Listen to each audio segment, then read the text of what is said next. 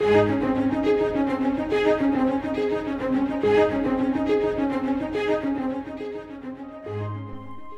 second section of Psalms, known as the Exodus Psalms, remind us that the God who redeemed us is still with us. In fact, He has promised to never leave us or forsake us. Today, we join Scott Pauley in opening God's roadmap for life. Find your place in the Word of God in the Psalms, and let's discover what God has for us along the way.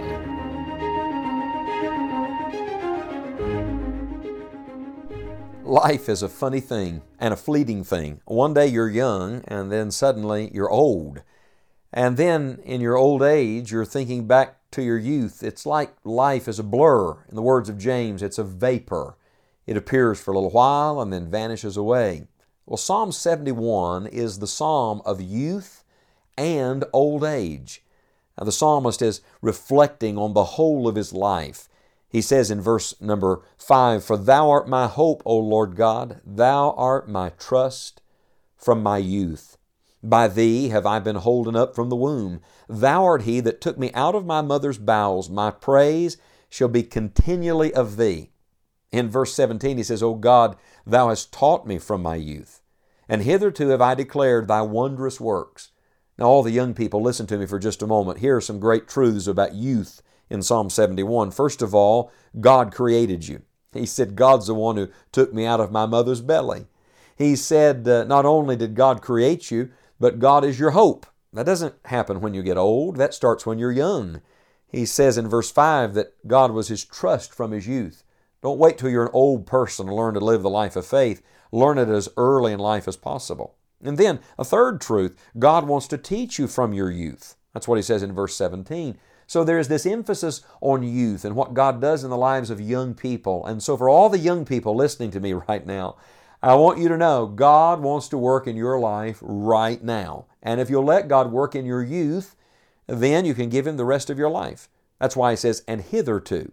In other words, from that point forward, have I declared Thy wondrous works. You're going to spend the rest of your life sharing with others what God has been teaching you at this stage in your life. And then, just like that, the psalmist switches to old age. He says in verse 18, "Now also, when I am old and gray-headed, O God, forsake me not, until I have showed Thy strength unto this generation, and Thy power to every one that is to come." Back in verse number 9, he says, "Cast me not off in the time of old age, forsake me not when my strength faileth." So obviously, the writer of Psalm 71 is living on the latter end of life. Like bookends on life, he sees youth and he sees old age, and this is a man who's closer to the end than he was the beginning. You know, the closer you get to eternity, the more life makes sense. Somebody said, "I've just started to figure out how to live, and now I've got to die." That's about the way, isn't it? We spend so much of our life learning certain things, and all of those who are listening to me right now, who are up in years, who have a little age, are saying with me to the young people, "Oh, listen to Psalm 71. God gave you life. Trust Him now. Learn from Him now. Get close to Him now. And that'll make the rest of your life better." And I love the fact that even when he's old and when he's gray-headed, he knows that his work is not finished and God is not finished with him. May I say just a personal word to those of you that may be in the latter years of life, or at least you've crossed the great divide and you're looking more towards the finish line than the starting block. I want you to know that if you're still breathing, God is not finished with you. And that right where you are, God is with you. He says here that God is not going to forsake him. And friend, God's not going to forsake you. My pastor used to say that the prime of life is any time in life when you're in the center of God's will. You see, you never know exactly when God is going to do His greatest work in your life. Think about the great men of the Bible and how many of them were mightily used of God at the end of their life. Could it be that your greatest work is still ahead of you? You see, not only is it true in old age that God is still with you and working in you, but it's also true that God will use you right where you are. You see, the psalmist has not lost purpose. Don't you lose purpose. Do not quit until God is through with you. Do not die until you die.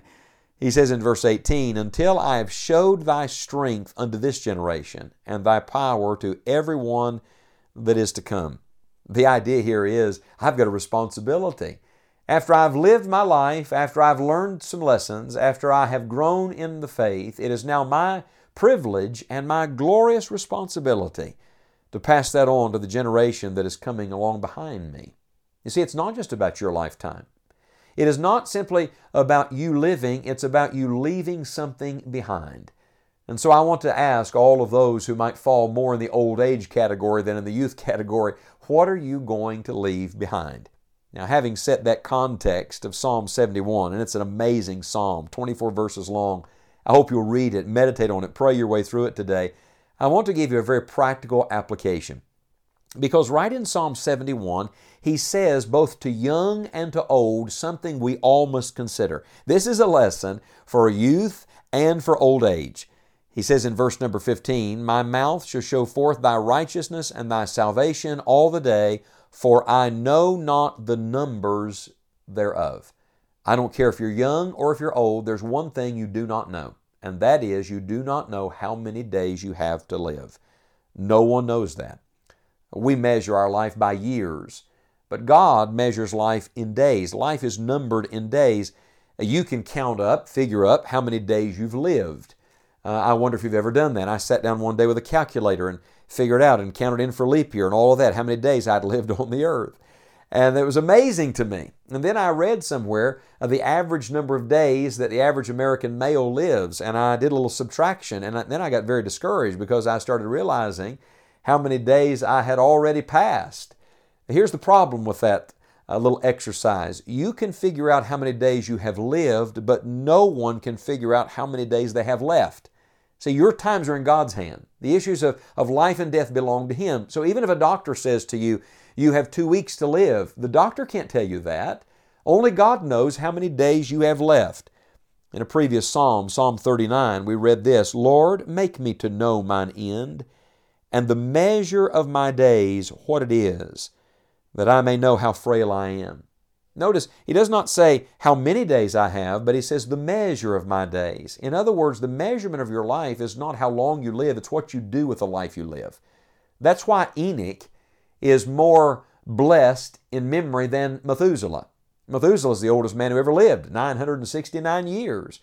But Enoch walked with God, and he was not, for God took him. So what's your goal? Just to live a long life, or do you want your life to be everything that God wants it to be? You do not know the number of days you have left. There is both a certainty and an uncertainty about life, both in youth and in old age. And so, what should all of us be doing with our days? I'm talking about with this day, and with every day God gives you from this day to the day you see Jesus. Well, He tells us in Psalm 71 3 times. Verse 8, "Let my mouth be filled with thy praise and with thy honor all the day." Verse 15, "My mouth shall show forth thy righteousness and thy salvation all the day." Verse 24, "My tongue also shall talk of thy righteousness all the day long."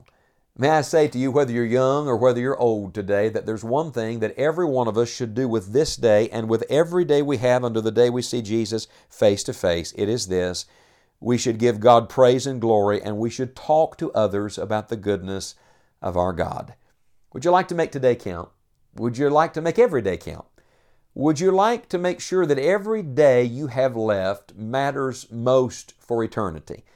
Then do this. Today, talk about God's righteousness and salvation, of God's goodness and mercy, of God's faithfulness in your life. This is something that all of us can do all the days of our life. It is a lesson both for youth and for old age.